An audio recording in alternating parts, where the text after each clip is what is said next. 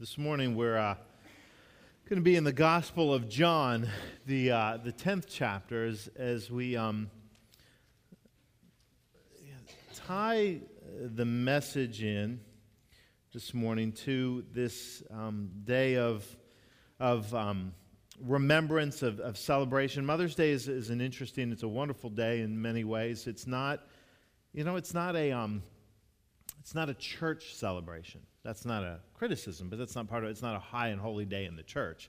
It's a national recognition, but it connects us to, I think, of some wonderful opportunities for us to live into the hearts of gratitude that God has called us to. Interesting, I don't know how many of you are familiar with the story behind Mother's Day. I know some of you inevitably are, but others of you like me maybe don't know the whole story. It was interesting because I was doing a little research. I got kind of tipped off about the story from a friend actually on Facebook who posted about it, and I went back and read myself kind of not only the origins, but the rest of the story of the person who is credited as being kind of responsible for the celebration of Mother's Day. And her name, anybody know? I hear mumbling. Nobody wants to be brave and yell it out. Anna Jarvis. Okay, is that what some of you were saying? Okay, it's hard. I'm getting old up here. I can't hear so good. Anna Jarvis kind of inaugurated the movement that would become Mother's Day to honor her mother, who was who had worked during the Civil War to care for soldiers on both sides. North and South, and had worked for peace. And so kind of to commemorate this woman in her life, and started having these Mother's Day recognitions in 1908, I believe. In 1914, Woodrow Wilson created the second Sunday of May as kind of a national recognition of Mother's Day. The interesting thing is, Anna Jarvis, who had worked so hard to kind of start this, immediately got disgusted with it. And she spent the rest of her life trying to kind of undo what she'd done, because it immediately got commercialized. And she could not stand the way that the celebration got commercialized. And companies, I don't know if it was Hallmark back then, but whoever came in and started to turn it into money-making opportunities. And so she spent the rest of her life kind of trying to undo Mother's Day in many ways. It's kind of a sad story. She died had mental health issues, and she died in 1948, penniless, in a mental health institute, sanatorium. Is that what word am I looking for? Okay, but it was very, very interesting, and I think a good challenge to us to remember, and we recognize, and we do Mother's Day, and I don't think there's anything wrong with recognizing Mother's Day, but just like I think Valentine's Day and other national holidays, we need to kind of be challenged that it's not just an annual thing. I think that's where these days are good. They remind us, but I hope they propel us to be thankful for the people in our lives, whether it be mothers, fathers, like I've said, anybody, but that we have hearts of gratitude regularly. We celebrate the people that God has blessed us with and who we love on a regular basis, not just, when Hallmark rolls out the cards.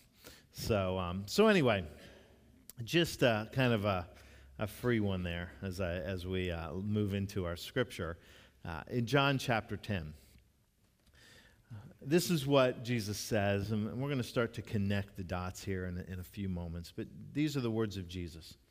Very truly I tell you, Pharisees, anyone who does not enter the sheep pen by the gate, but climbs in by some other way, is a thief and a robber. The one who enters by the gate is the shepherd of the sheep. The gatekeeper opens the gate for him, and the sheep listen to his voice. He calls his own sheep by name and leads them out. When he has brought out all his own, he goes on ahead of them, and his sheep follow him because they know his voice. But they will never follow a stranger. In fact, they will run away from him because they do not recognize a stranger's voice. Jesus used this figure of speech, but the Pharisees did not understand what he was telling them. Therefore, Jesus said to them, very truly I tell you, I am the gate for the sheep. All who have come before me are thieves and robbers, but the sheep have not listened to them. I am the gate. Whoever enters through me will be saved. They will come in and they will go out and find pasture. The thief comes only to kill and destroy. I have come that they may have life and have it to the full. And let me add one more verse. I am the good shepherd. The good shepherd lays down his life for the sheep. Friends and sisters, this is a word of God for the people of God. Let us pray. Gracious Lord, that we would first open our hearts to your voice, that we would learn to hear, and then that we'd learn to recognize the way that you care for us, lead us, speak to us, and that we'd seek to be obedient. Bless these words that are spoken now, that they would become, or that they would come from your Holy Spirit. We pray in Jesus' name. Amen. Jesus has a fondness, as any good teacher would do, of using things that connect to his audience, using imagery that they would identify with. And here he uses sheep, which is not an uncommon image in the Scriptures. It goes back to the most famous of all the Scripture passages because of its use in a multitude of faiths, Christianity and Judaism primarily, and that's the 23rd Psalm, the Lord is my shepherd. The people would identify this, and they would identify this because what Jesus is trying to do is to remind us of an inherent nature in all of us, and that is to seek someone to follow. I think we all, even the greatest leaders among us, seek to have their own voices that they learn from, that they follow, that shape their path. I think that's something that is kind of inherent within us. I mean, think about it. One of the first games that we start playing as a child is follow the leader. Yeah, it's follow the leader. Somebody who is in charge, and everybody else has to do what that child does. And that's an interesting game to watch in kids because you learn a lot about the nature, the inherent nature, I think, of children by the way they play that game. You know, because in order to be good at follow the leader has to be sensitive to the needs of the people that are behind him or her. You know, and what happens is inevitably you'll get that kid, and I don't think this is a bad thing, because I was probably that kid, that will know who's following, and then we'll try to find the toughest obstacles to do to try to see if anybody can't do them behind them. You know, they will try to jump the ravine only to see half the group fall into the hole, that kind of a thing. A good leader has to be sensitive to the people that follow him. So you can find out who a good leader is and who a sadistic leader is by the time they're 4 years old, just by watching them play that game. Jesus knows that within us is a need to certainly to lead at some point, but to have the voices that we listen to. And so he uses the imagery of sheep to remind us of his relationship with us, because they would identify with that.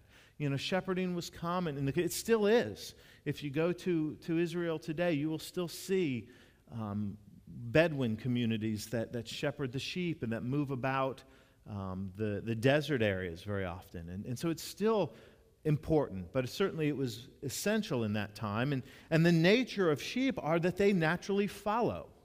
Sheep will follow. In fact, it's an interesting fact that I read this week is that if sheep are following in a line and you put a stick in front of the lead sheep, if you will, and they jump the stick, every sheep that follows will jump that stick, even if you take it away.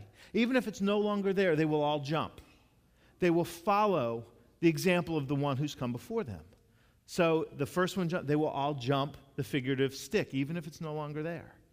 There's that inherent nature. So with that kind of a reality, you know, sheep are dependent upon good shepherds, people that would care and watch over them and protect them. And that's what Jesus says he is. He says, I'm the shepherd. And he uses this imagery, and he kind of compares himself to three roles. He says, in this scripture, he says, I'm the gate, I'm the gatekeeper, and I'm the shepherd. Len Sweet says that what Jesus is saying is, I'm the port, I'm the protector, and I'm the portal. And what that means is that Jesus calls us into a place of safe haven, a place of protection, a place of shelter, if you will. That's the port. I mean, for my imagery, I go to ships that are come into the port, where they can be protected, where they can be safe. Okay, that's the imagery, because I don't know if you don't know, I'm not a shepherd. So I go to something I can relate to. But that's what Jesus says, that Jesus calls us into a place of protection and blessing, a place of His presence. And so that's the port. But then Jesus also says, but I'm the one that watches over the sheep as they come into this place. I'm the one that is with them in the journey, not just in being there, but in the journey of getting there. And that's the protector. That is the provider, if you will. That's the shepherd. But then the interesting thing is what Jesus also makes very, very clear is that portal between those two places, between the journey and coming into that safe place, the gate, that's Jesus too. That Jesus is the gate by which we come in to God's presence. Jesus is the gate by which we receive God's grace and God's forgiveness and God's gift of salvation. And He says that there's no other way into the portal. There's no other place into the port, no other place into the pen, no other way into the presence of God except through Jesus. And certainly the New Testament would go forth to carry that. Paul would say that there's no other name by which we are saved but the name of Jesus. So it is the port, the portal, and the protector. That's the role that Jesus plays. That's a relationship that Jesus calls us to know His presence with us in the journey. His presence that calls us into that place that is His safe haven. On a day like today, though, we remember that Jesus has no other hands but our hands. Jesus has no other feet but our feet. And that part of that journey, part of that calling us into that relationship, call of inviting us into that presence is that God uses other people in our lives to be instruments of the connection, if you will. I mean, if you want to think of it as a connection, God uses other people to not play the primary role, not to step into His place, but to be instruments in that journey, to bless us in that coming to know Him as port, portal, and protector. And that's what we celebrate on a day like today, those people in our lives that God has placed, that have blessed us. And so what Jesus is doing in His time is He's using imagery that people can identify with, shepherd. They can identify with, they get that, they understand what that looks like and what that means. And so I started thinking about this day and what's some of the imagery that we might connect to. And this is the image, and if you looked at this sermon title, I gave it away. But an apron. An apron. Should I put it on? It's pretty, isn't it? This is Tony's apron. You like that? Very fashionable. Very, very. We actually had two, which is surprising because we don't cook enough to have one. But I won't say that in the next service. This is the other one. But the apron. Now, an apron would have been used in a variety of ways in the time of Jesus. Shepherds would have used aprons to protect their legs during the shearing process. We've seen metal workers and glass blowers, and people use aprons all the time. But when I think of the role, which really what Jesus is talking about is the role of nurturer and protector. And when I think about the people in my life that have played that role, I kind of go back to the apron, this kind of an apron. Now let me say this, right? Not everybody has apron moms. You may not have had an apron mom or an apron. It could have been a grandmother, it could have been a father. Somebody who kind of played that role. And so this isn't about specifically an individual, but the people in your life that have used a figurative apron, that have been protectors and caregivers and examples to you in your life. And the apron for me speaks to two things. It speaks to person, but it also speaks to place. For me, and I was thinking through in my own life, my relationship with, I'm going to take this off because I'm going to trip on it. My relationship with some of the nurturers in my life, certainly my mother-in-law, Tony's mom, and my grandmother, and so much of the relationship happened in the kitchen, at the table, at the kind of eating area where we would just sit and have conversations, and they would pour into me. That's what I celebrate, because for me, an apron is a protector. It keeps things off of you. But I know that these people that I think about on Mother's Day, the women in my life specifically that I celebrate, were protectors. They were protectors for me. They were nurturers for me. They were those who helped usher me into this relationship with Jesus, who's portal and protector. They played that role. And so for me, an apron becomes a connector, just like Jesus would have used with shepherds, something that I can identify with, something that I can hold on to, and something that reminds me of the lessons that I learned. I was reading apron stories. Susanna Wesley. I don't know how many of you are familiar with the life of Susanna Wesley, or even the name. Susanna Wesley was the mother of John and Charles Wesley.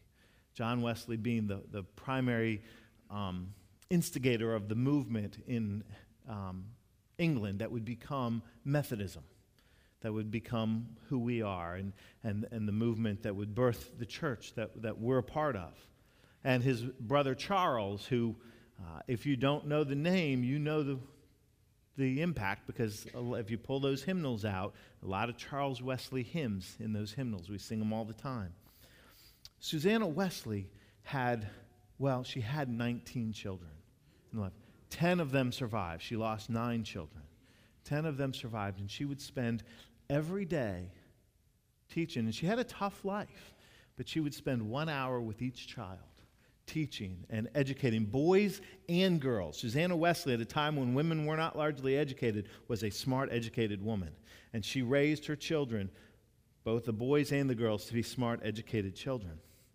But she had made a dedication to God that every hour she ever spent in her life in entertainment, personal pursuits, she would give equal amount of time in prayer with God. And with 10 children, Susanna Wesley didn't have a lot of time for entertainment or personal pursuits, but she was very dedicated to prayer. And what she would do, she had to find the time. She had to find the places. So Susanna Wesley taught her children that she would take personal Sabbath moments, personal worship and prayer moments. And what she would do is she would take her apron. I probably should have put it back on. Let's see if I can do this. She'd take her apron, and I imagine she'd sit, and she'd just put it over her head. And when her children saw that, they knew that was not time to disturb Mom. Mom was praying. She was praying, and she was communing with God in those moments. It was their apron story. Now, here's what I think. I'm sure of this. That the things that she taught them, while powerful and significant, probably had less impact than the things that she showed them with her life. Than their memory of their mom with that apron pulled over her head, praying and connecting with God, the woman who nurtured and cared for them, taking time to have her own spirit renewed by the presence of Christ in her life. We know how important that is. It's an apron story. It's a story that they would have remembered, a visual they would have had that would have connected them to the person that their mother was in their life. I think for us, apron stories are those things that we connect to. And it may not be an apron, but we connect to the people that God has placed in our lives to play that role. For my grandmother, it was an apron. My grandmother, Grandma Nurnberg, my mother's mother, my memory of her is with the apron. And I think about sitting in her kitchen up in Travelers Rest, South Carolina, when we'd go out for vacation, and she would be canning things, and she'd be making pies. My grandfather had a berry farm. up there. So, he had all kinds. So we had a lot of good pie, various kind of fruit pies when we'd be up there. And my memories of her was the way that she nurtured the family there in the kitchen, the conversations and the relationships that happened there. So that's a connection because she poured into me from the time I was a child until the day that she went to be with Jesus. And so for me, I think of April. Now, my mom, I don't. That's not my connection with her. But you know what I think about with my mom? When I went to Denver last summer, or actually last November, to be with my brother who lives there. He had done this on purpose for me to see, which was wonderful. I went into the room where I was staying, and on the table next to the bed was my mother's Bible. That was my connection, because that's what I saw her all the time, reading that Bible, studying. I apologize, I didn't mean to joke up here. But that was the example she gave me, was a woman who, like Susanna, that would cover herself. The Bible was a connection. It was her relationship with Christ that she poured into her children, and her love and her notes. And I spent time there reading through that Bible and seeing where she had marked it and where she had written her notes and her Bible study and her teachings. It was the connection. An apron story. An apron story. We have, I believe, all of us, people in our lives that have played that role, that intermediate role, not the Jesus role. Only one plays the Jesus role. There's only one gate. But there are others who have played a role in helping us in that journey, that have shepherded us, that have watched over us, that have protected us. Those are our apron stories. Today's a day that we celebrate our apron stories. We celebrate the memories and the examples and the life lessons and sometimes the grit and the grime and the dirt. I wish the apron, I think the value of an apron would be on the stains that are on it. The stuff, the stuff. And we probably have gotten rid of the dirty aprons, but I wish we hadn't, because I think that's part of the story. Aprons, when they've done their job, they're grimy, they're dirty. That's what they do. So, I think about that role that Jesus offers us of our shepherd and our port and our portal. And first and foremost, we're invited into that. But on a day like today, I hope two things. One, that you're able to celebrate and to remember, even sometimes with tears, as mine kind of bubbled up, the people, whether it be mothers or whoever it is, that God's placed in your life that have been part of that process, part of that journey, that have modeled some of those character traits of Jesus in your life. But then there's always a challenge. There's always a challenge. Be that for somebody else. Be that for somebody else. The person who wears the apron. Remember Jesus, it wasn't quite an apron, but it served the same purpose when he was in that upper room on that night of his betrayal and arrest. That Last Supper, remember what he did? He took a towel and he tied it around his waist. And he served. And he got down on his knees and he washed feet. And he modeled that in the life of his disciples. I pray that we celebrate those who have modeled it in us, but we model it in the lives of others. Those are our apron stories, whatever they may be, whatever they may look like. Celebrate them today. And if you're fortunate enough to be with the person you can celebrate it with, let them know how much they mean to you, and let them know what kind of blessing they have been. I pray that this is, for whatever reason, in whatever way, a blessed day, but that we can celebrate our stories and we can go and make new stories in the lives of others. Let us pray. Gracious Lord, thank you for those whom you've placed in our lives that have nurtured us and protected us and sheltered us and walked with us. Those apron stories that we can celebrate. Lord, challenge us to live into that by doing that same for others. And in many ways, to be the hands and feet of Christ. You ultimately are the gate and the gatekeeper. And we thank you for the gift that you give and the invitation to come into your presence. And we thank you for those who have helped us in that journey. In Jesus' name, amen.